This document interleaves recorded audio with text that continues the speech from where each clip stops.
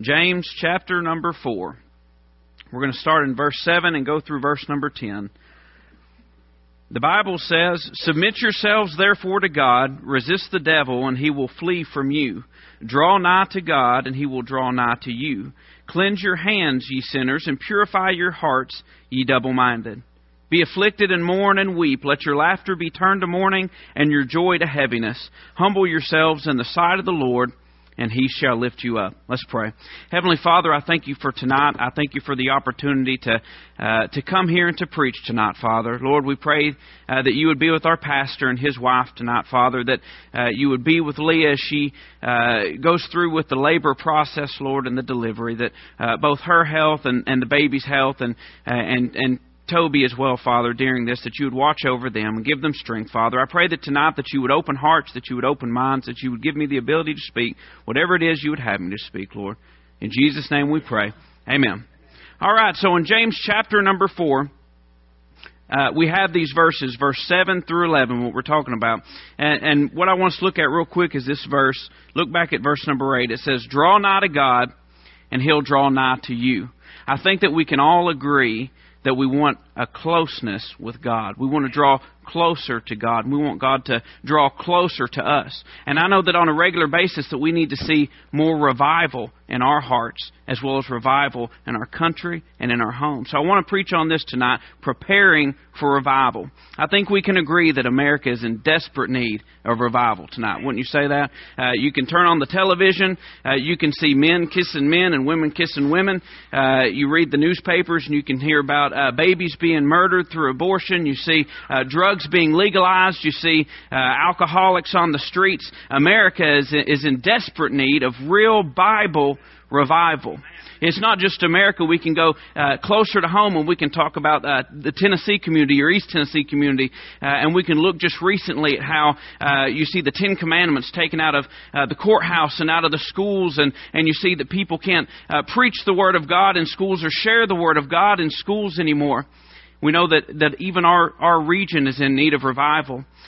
Just last year I was in the Roane County Courthouse working, and I was in the attic. And there was a set of boxes, and right there in the boxes were 3 frames with 3 Bible verses on them. Some of them were mentioning the Ten Commandments. One of them was mentioning salvation through the blood of Christ. But I can't help but think how sorry it is of our country and of our community to have moved in such a way that we've gotten so far from God. Not just our country, our community. This might be strong medicine and hit close to home, but I say our church really needs good revival. Now, I know this is the Wednesday night crowd, and I don't mean to harp, but I have to give what the Lord wants me to give. I think that it's oftentimes that we get our focus off of where it should be, which is dead center on the Lord Jesus Christ. Our church needs revival. Our homes need revival.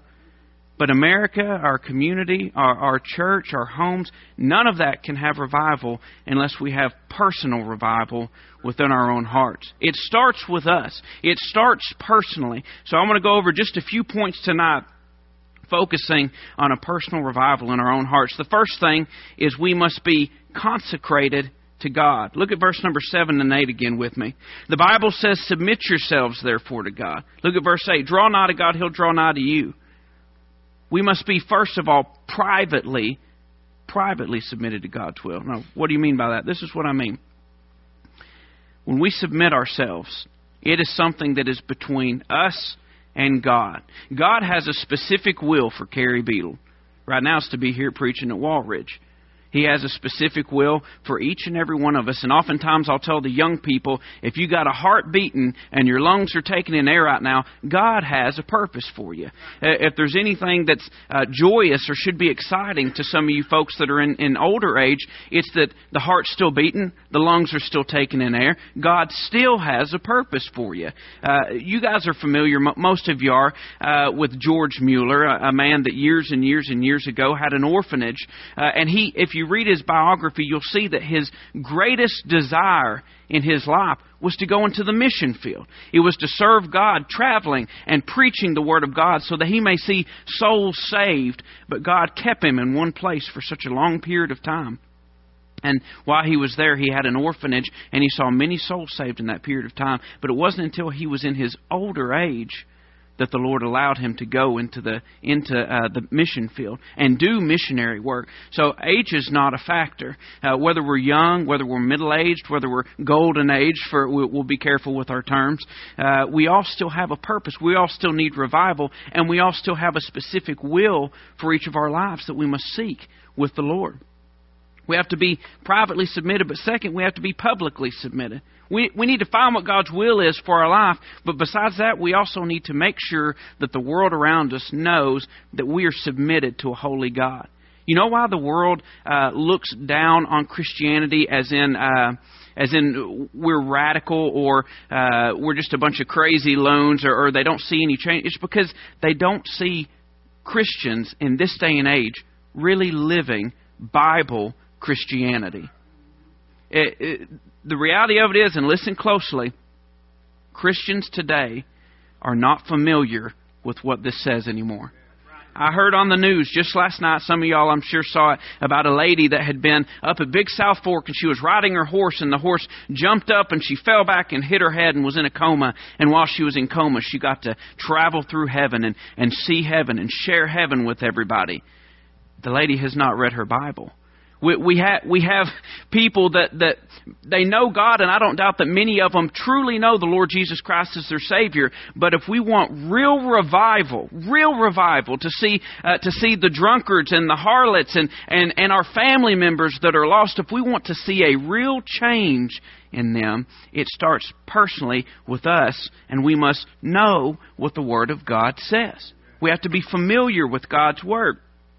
We have to submit ourselves privately. We need to let this world know that we're separated unto the Lord. But third, we have to be purposefully submitted. Listen to what Proverbs says, chapter 2, verse 4 and 5. It says, "If thou seekest her as silver, and searchest for her as for hid treasures, then shalt thou understand the fear of the Lord, and find the knowledge of God." If we know what God's will is for our life, and we're seeking to live what the Lord wants us to, and we separate ourselves from the rest of the world, it takes a daily effort to see what the Lord wants us to do each and every day. Day after day after day after day. It's my purpose, and I hope that it is yours, and this in no way lifts me up, but it's just what the Lord has had me to do in my own life. When I wake up and my feet hit the floor, I want it to be with purpose for the Lord. Now, I've got a good job, and I appreciate my job. I've got good family, and I love my family. But my focus every single day needs to be the Lord Jesus Christ and His will in my life for me. The world needs to see me, and they need to say, that's a Christian man. That's somebody that loves the Lord. That's somebody that if I have a need or if I have a question or if I feel lost myself and need somebody that knows the answers, I can go to that man and I can talk to that man. That really still happens. People really still can see a change in our lives and come up and talk to us. I wish that the church people were not, and I'm not just talking about Walridge, I'm talking about myself, and I'm talking about Christians in general. I wish that we were not so afraid to share Jesus Christ with others.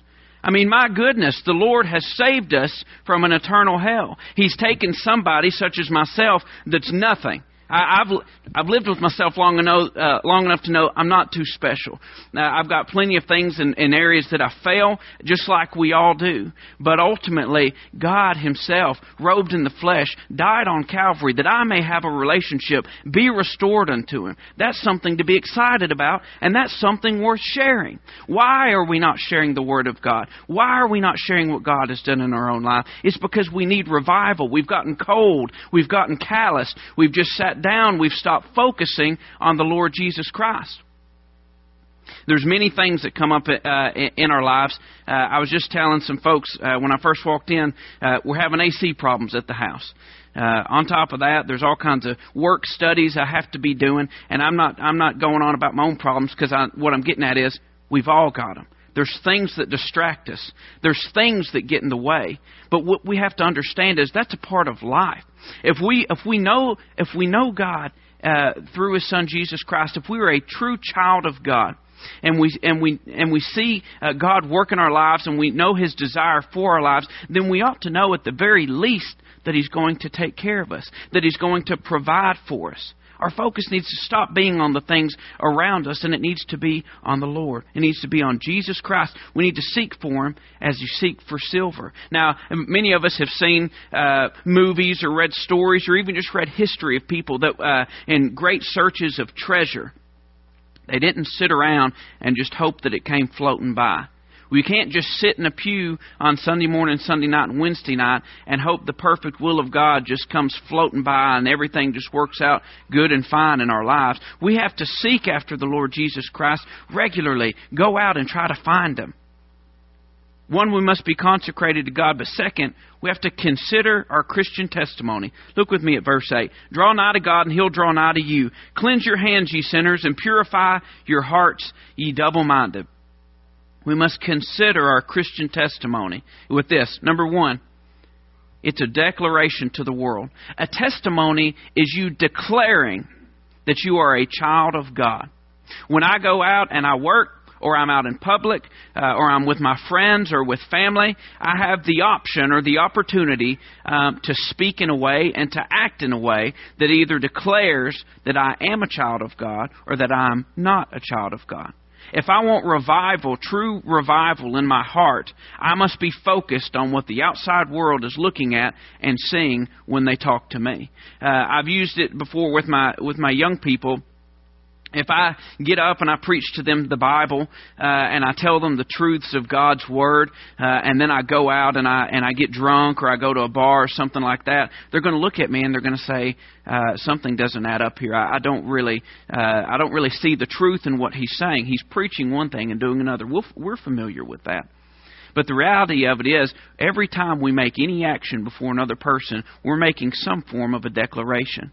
And what our declaration should be before the entire world is that I am a child of God, standing on the true Word of God. I stand by God, and I stand for God. And in all things, I'm going to love the Lord. I'm going to have other people be able to come to me, to talk to me, to learn from me. I'm going to have a testimony that declares Jesus Christ. We also have to have a declaration towards the Lord. Now, when we say testimony, as a matter of fact, usually when we share a testimony, most of the time we're talking about our salvation experience. And it's a public thing that we're sharing. But we're declaring to the world, but at the same time, we're declaring to God our position before Him. Let me explain myself. I can get up here and preach, and I can come to church. And I told y'all, just cut it off now. Those are outward things.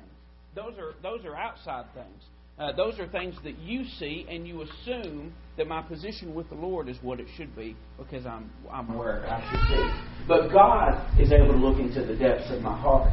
God Himself is able to see, am I really where I should be with Him? Is my prayer life really what it should be? Is my Bible study really what it should be? Is my witnessing to others really what it should be? What does my testimony declare to God? Not just what does it declare to the world, but what does it declare to the Lord? What does it show to Him? We have to think in our own minds and wonder ourselves. You know, verse number 8, it says, to cleanse your hands and to purify your hearts. Well, the cleansing of the hands, that's the outward thing. That's what the world sees. That's the removing of sin from our lives that we may have that other people see in our lives. But the purifying of the heart, that's the inward part. That's what God sees. We can have everything right on the outside, but if we don't have anything right on the inside, it's doing no good. Now, I know that that's a basic principle of Christianity, but I'm afraid that the vast majority of our churches have forgotten that because we're in the position that we're in now. If people had not forgotten that, we would still be having numbers and multitudes of lives changed right before our eyes. Do you guys, and please interact with me here a second. Y'all can shake your head. Do we really still believe that this works? Yeah. Do we really still believe that the Lord can take somebody that has ruined their lives, they're in the depths of misery, that have done nothing but to hurt themselves and to hurt others and have no hope and see no future? Do we really believe that the Lord can take somebody and save them and change their life? Absolutely. Absolutely. But we have to make sure that we're where we should be with the Lord as far as sin is concerned, having that moved out of our lives, that we may be used of God, that we can be the clean vessel. Hey, nobody wants to go and open the cupboard and take out a nasty cup to drink out of. Nobody wants a dirty vessel to use. The Lord isn't going to use us if we've got sin in our lives that maybe nobody else sees but He sees. But if we remove the sin, if we purify our hearts, God sees cleanliness within us. He doesn't see perfect, but He sees cleanliness within us. And He's willing to use us that others may see Christ in us. Third, we must be consecrated to God. We must consider our Christian testimony, but we need to be content in discomfort. Look at verse number 9. The Bible says, "Be afflicted and mourn and weep. Let your laughter be turned to mourning and your joy to heaviness." One, we must endure sorrow. It says, "Be afflicted, mourn, and weep." I was saved when I was 13 years old, and I had lived no life of crime before that. I hadn't been into anything that you hear these grand testimonies, and those are wonderful. But I was a boy. I was a 13-year-old boy when I got saved. And it was the Holy Spirit, not emotion, not somebody just talking me through it, but the Holy Spirit of God convicted me, showed me that I was lost, and I prayed and asked God to save me. And my life was changed at that moment. And as life has gone on, you know the number one thing that I've learned? Living as a Christian is not always easy. Absolutely. It is not always easy. My focus is to live for the Lord, but I find that at every turn that I live for the Lord, that Satan is right there. That Satan is either doing something to distract me, that he's doing something to tempt me, that he's doing something to hurt me in some form or fashion. And right when I feel like I've got him out of the way, Charles Spurgeon used to say, right when you think that the devil has gone and you've put the fire out, be aware he's just going to get more wood so he can start an even bigger fire. That's the reality of Satan. And if we're to live the kind of life that God requires out of His children to be used, a life that is revived on a regular basis, we have to accept that there's a lot of discomfort in life. It seems like the revolving theme here at Walridge is health issues. And it's been wonderful to see God answer many prayers regarding those things. And not just the health issues, but we have many family members that are in pain or that are maybe struggling financially or maybe lost. We have many needs. But if we're to serve the Lord and keep our focus on Jesus Christ, we have to be willing to just accept that there's some things that are going on in our life and just let the Lord deal with them. We're going to have to just be willing to be afflicted and to mourn and weep. Now, let me also go a little bit deeper. I don't think when this was written that it was just referring to going through a couple of difficulties with some appliances going bad or things like that. If we're to look at it a little bit deeper of the be afflicted and mourn and weep, let's think about what it's really getting down into. What about something that we may face here in our country here before too long? Persecution. Yeah. I think we would all agree we've got a good pastor. Y'all know my relationship with him. He's like my brother, and I do love him to death. But our pastor could one day be put in prison for not marrying two men or marrying two women. They could very easily, and they've talked about it, take the hate crime laws and they could rewrite them and add to them, and they could say that we no longer have freedom of speech, or they twist it some way. We know the politicians always do. And they would somehow wedge in there some way that you no longer can preach all of the truth, the full truth, without there being some kind of punishment. Are we really willing as Christians, really willing to suffer real persecution that we've seen in times past? I can tell you, and it's a difficult thing to get into, but I've got a little boy, I've got a little girl on the way. It is my desire with all of my heart to serve the Lord to the best of my abilities in all things, but the thought of losing them or losing my wife due to some form of persecution is terrifying. But let me be very straightforward. There's been many people in generations past that's had to deal with it. Yeah. There's been many people, but for the sake of Christ and for the cause of Christ, that others may be saved, they've been willing to say, God, I don't understand it. I don't see why this is your will for my life and for me to be separated from my family, but I'm willing to go. If we're going to see God really do things within us, We have to have that mentality between us and God. We have to, hey, when I answer God's call to preach, Lord knows I put it off for a couple of years. I was scared to death to do it. I still get scared to death to do it. But when I answered God's call to preach, it wasn't just to God, I'm going to preach, but it's only going to be on Wednesday nights, and I'm just going to do, you know what, it's only got to be on things that I enjoy preaching. And no, when I answered God's call to preach, I fully submitted myself and gave myself over to what God wanted me to do. If that meant going to the mission field, where we have many missionaries over in Iraq and Afghanistan and Egypt and places that they could face the potential of being murdered, it meant I would do that. If it meant that I be a youth pastor at Walridge Baptist Church, it meant that I do that. If it meant that I travel the country and be an evangelist or be a pastor somewhere else, it meant that I would do that. Listen, what I'm getting at is the Christian life is not just saying, God, give me the contract, go ahead and write it out, let me read it. If I agree with it, I'll sign at the bottom. It's saying, God, give me the blank piece of paper, let me sign my name at the bottom, and you fill in the rest, and I'll do whatever you put there. I'll do whatever you'll have me to do. I'll follow you to the end, even if the end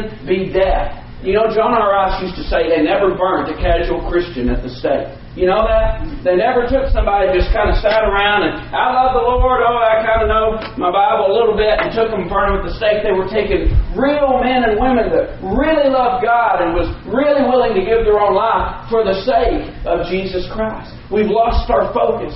We've lost what we've been commanded to look at. Our obligation, our love, the Lord Jesus Christ. We should be sharing that with others, that others may be saved, that others may be able to see change in their own life and change in their family's life.